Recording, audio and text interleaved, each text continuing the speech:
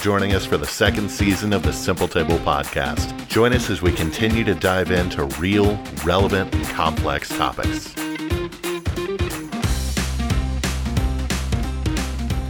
Hey, welcome to the Simple Table podcast. This is Braden.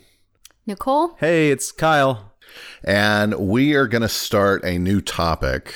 It's a very big topic, so we'll break it down quite a bit. But it's on union versus separation. So, Nicole, what are we talking about today specifically?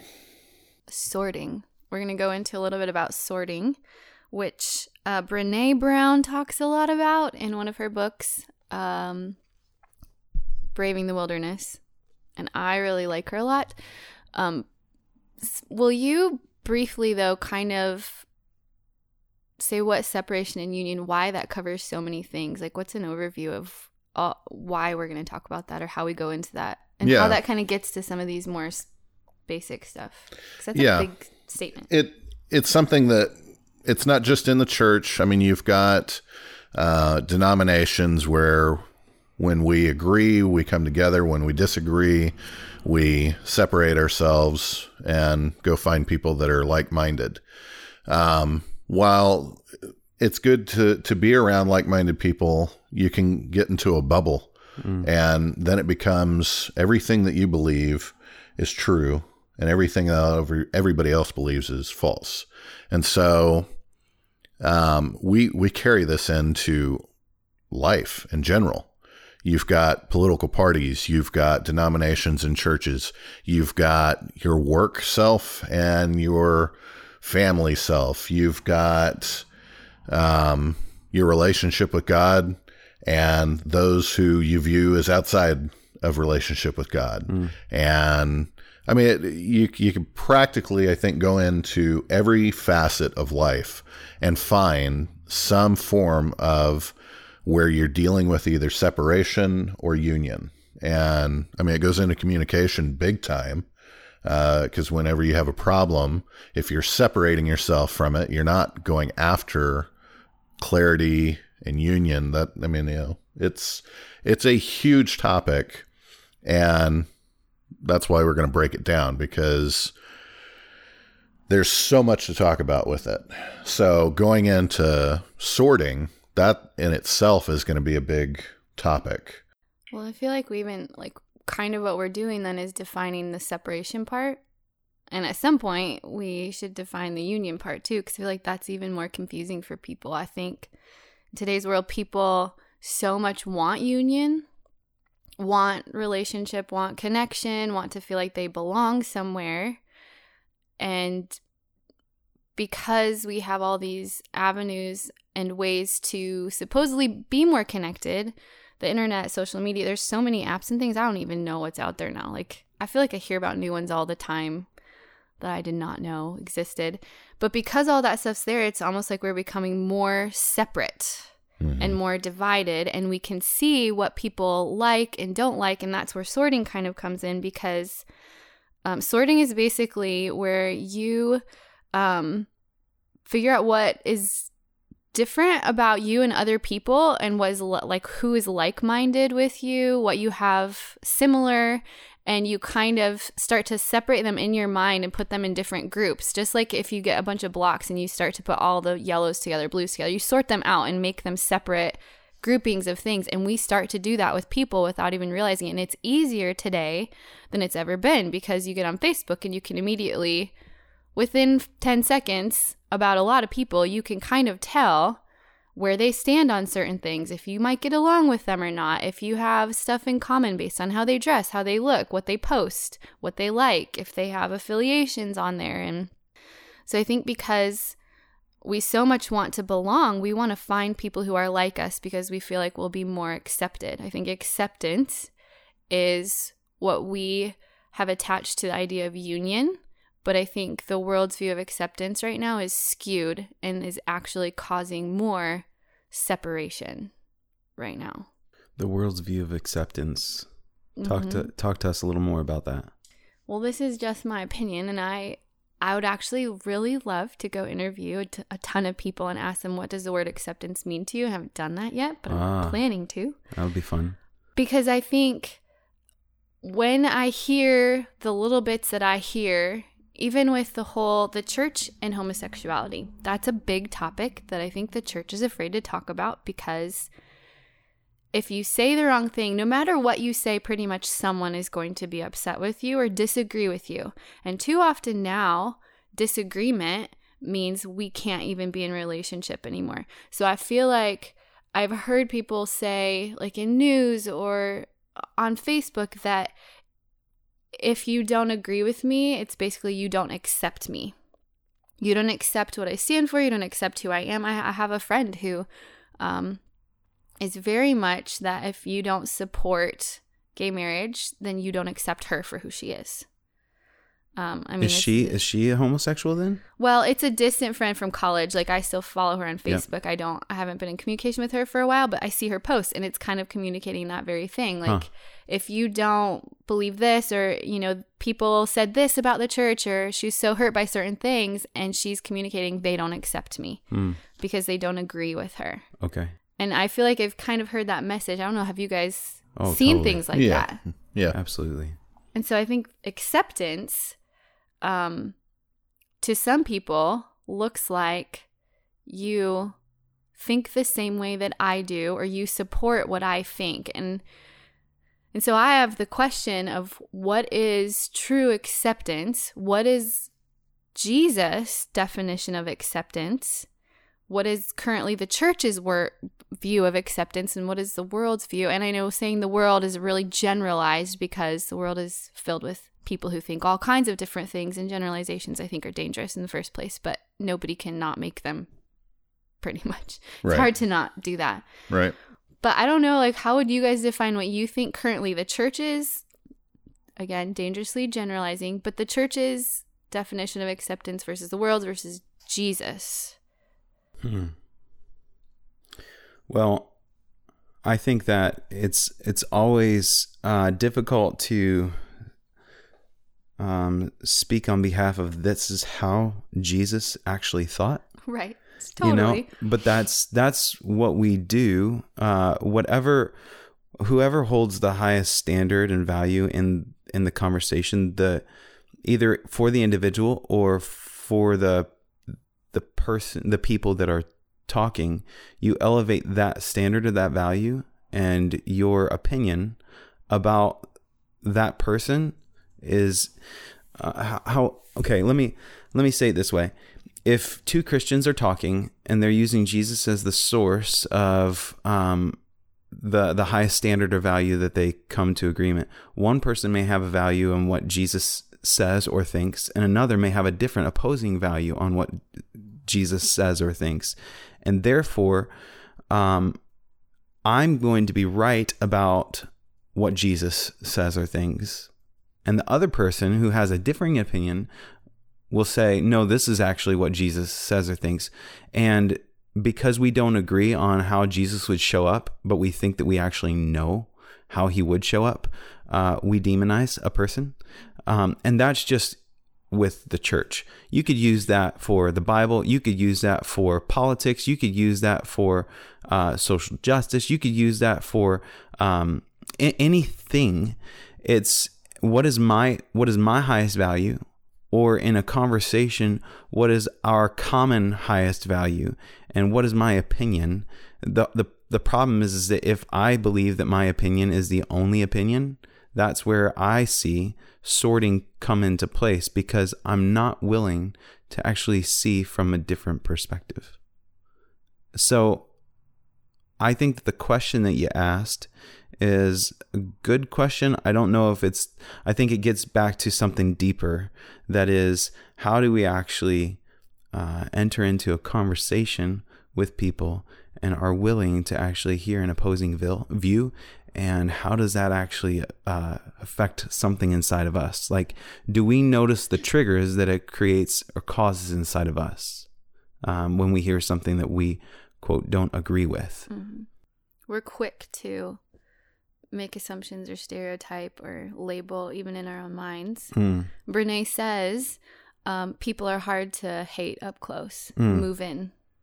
Like, it's from a distance, it's much easier to make snap judgments or determine things from a surface level, like you're saying. And so getting to know people, it's harder to, like, you start to realize they're human. So I think, and I've read this too, but as you sort people out and you make these stereotypes, and we can surround ourselves with blogs and podcasts and books and TV shows and things that support our view or that encourage what we believe. And so it only solidifies where you're at. But that strengthens the divide sometimes. And so what that can end up doing then, when you make judgments or when you don't see people beyond the stuff you label them with, you can start to dehumanize them and just put them in the category of the stuff that they agree with. But isn't it dangerous to hear something that's not right? Or, well, okay, so you're getting to the point of being right versus being wrong. And I think I like to be right.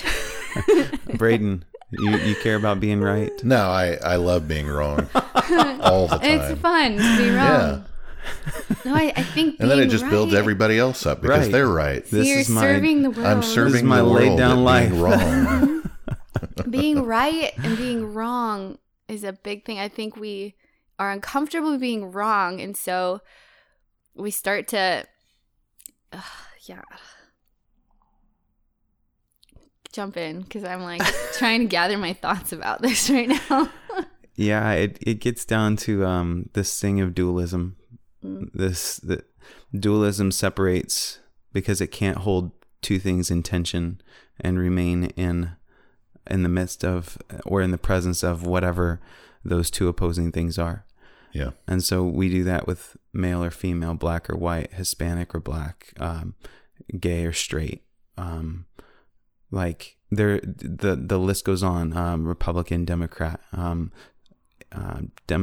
democracy versus socialism. You know, the list goes on because we can't do dualistic thinking unless you actually are willing to do the hard work of digging deep inside of you as an individual and realize why those triggers make you so uncomfortable. What is it?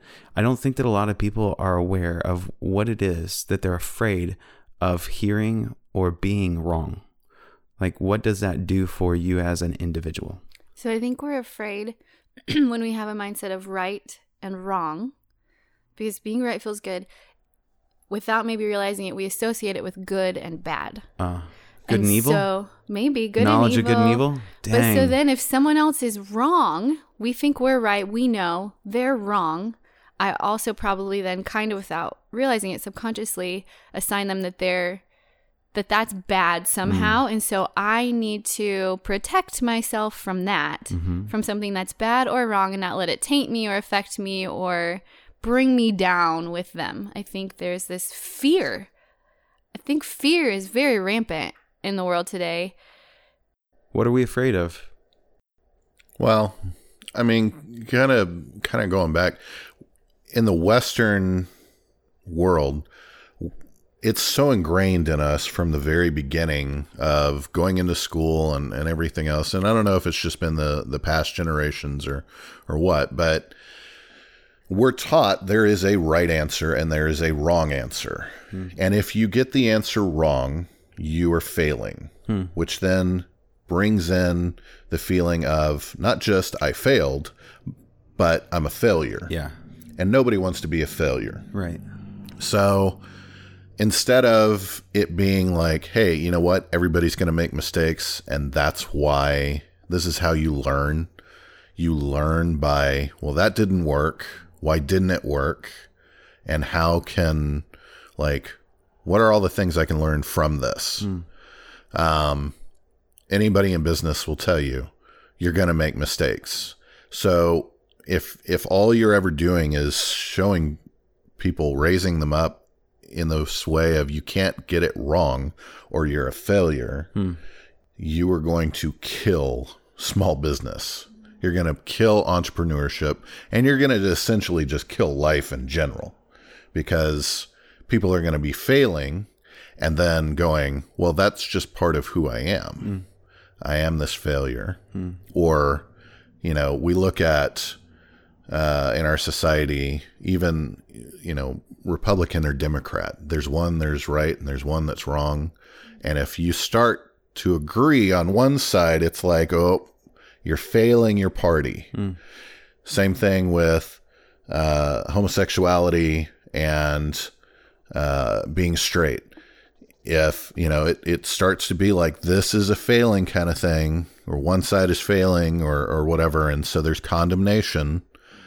Instead of going and questioning, like, what is it that you're believing in this? Like, we're so afraid to question beliefs because if I feel it so strongly, then I have to accept it because my feelings are my guidance, which is, feelings are not bad, but they are not great at guiding. They're not great at giving, this is good direction. Especially when you just accept. I mean, if I tell you something that you don't agree with, you're not going to accept it right away, more than likely. You're going to sit there and either say, no, you're wrong, and walk away, or wrestle with it. Yeah. And so, but it seems like our society doesn't do that a whole lot when it comes to feelings. It's, this is the way I feel, and you better accept it, and you better accept me, because this is who I say I am. And if you don't agree with that, then you don't accept me, and I want nothing to do with you. So getting back to, what was your original question? Do you remember? I don't. Well, you had said, what are we afraid of? Being wrong, being right, being wrong. Yeah. So, yeah, and I feel like a lot of what I just said kind of covered that. But like, why is there so much fear? Yeah.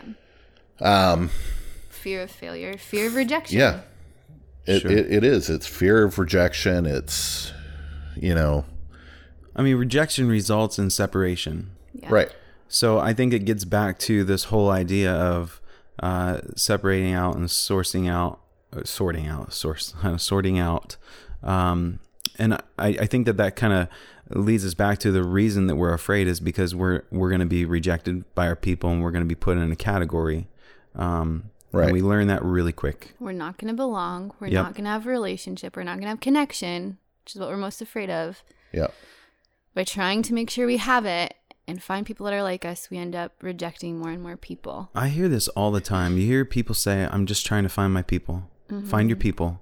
Like there's this mindset of find your five, find your people, find the people who are going to, encourage you and whatnot. And they're always like people who are either like you or a little above you, who you want to be like, and they're going to pull you up. But I think the problem is that too often we're not maturing in those ways.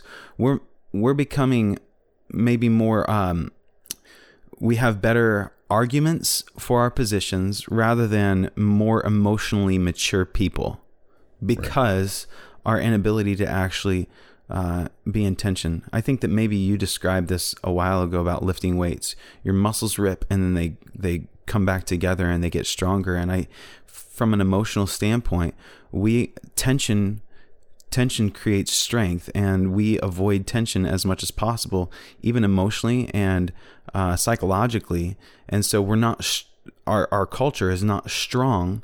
We're so quick to give up, snap, whatever it is, on that which we don't agree with, because we've not done the hard work of actually staying in an intense place and doing the work.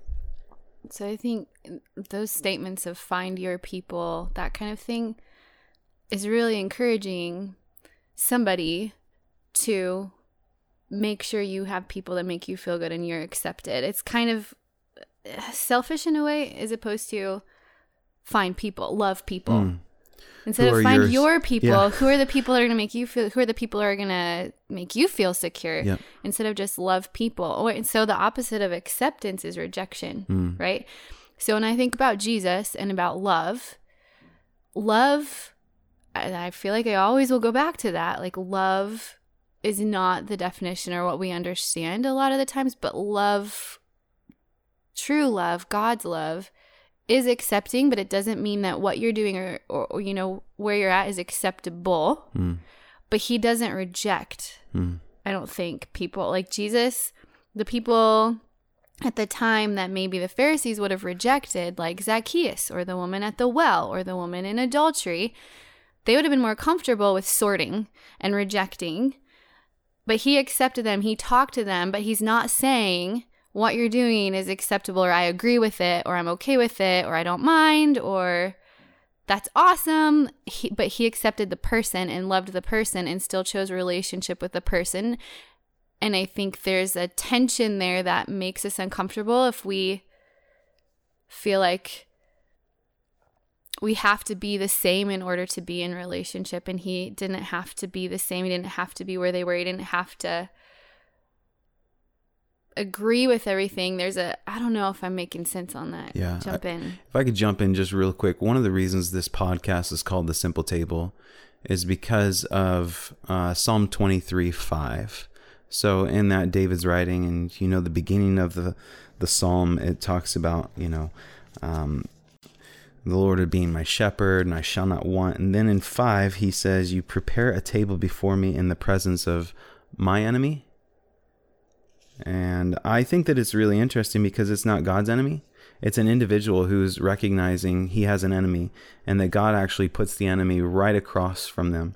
And the whole idea, I believe, on what David was actually picking up on what God is doing is he puts people in front of us to have a meal with. Jesus was associating with people that the Pharisees were scared of because he would sit down and eat with them. That's where conversations take place. That's where tension is experienced. And that's where we get to see individuals as people rather than enemies. Because once you actually sit down, you have an in-depth conversation with someone who thinks different from you, who sees the world different from you, you start to see them as human. And it creates this reality of there's unity in things that I didn't even realize because I labeled you as this from afar, from a distance, because you're an enemy. You know, in David's day, it's a Philistine, right? This is the way that you think. This is the gods you worship. You're the ones who are in our land, all that stuff. Our modern day situations are more like, oh, what's your political party? What's your religious beliefs? What's your gender preference? Like, I had this really interesting experience. I went to the beach last week, and I just was there to do some silence and solitude. There's this woman who lost her dog, and she's whistling and like, hey. And I'm like, oh my gosh, this is so frustrating. You're messing up my silence, right? I lay down after a period of time on the sand, and this dog just pops up out of nowhere, and I'm like kind of freaked out. And then the woman has climbed up this dune, and I try to get away from everybody, and I'm like, oh man, oh whatever. So we start having a conversation. Long story short, she knew that I was a Christian. She knew that I was pastoring. She asked what I did, and I told her that I pastored and that I'm actually stepping away from pastoring. And she asked some questions about it. And then she said, oh, I'm thinking of making a career change. She's probably in her maybe late 50s, early 60s.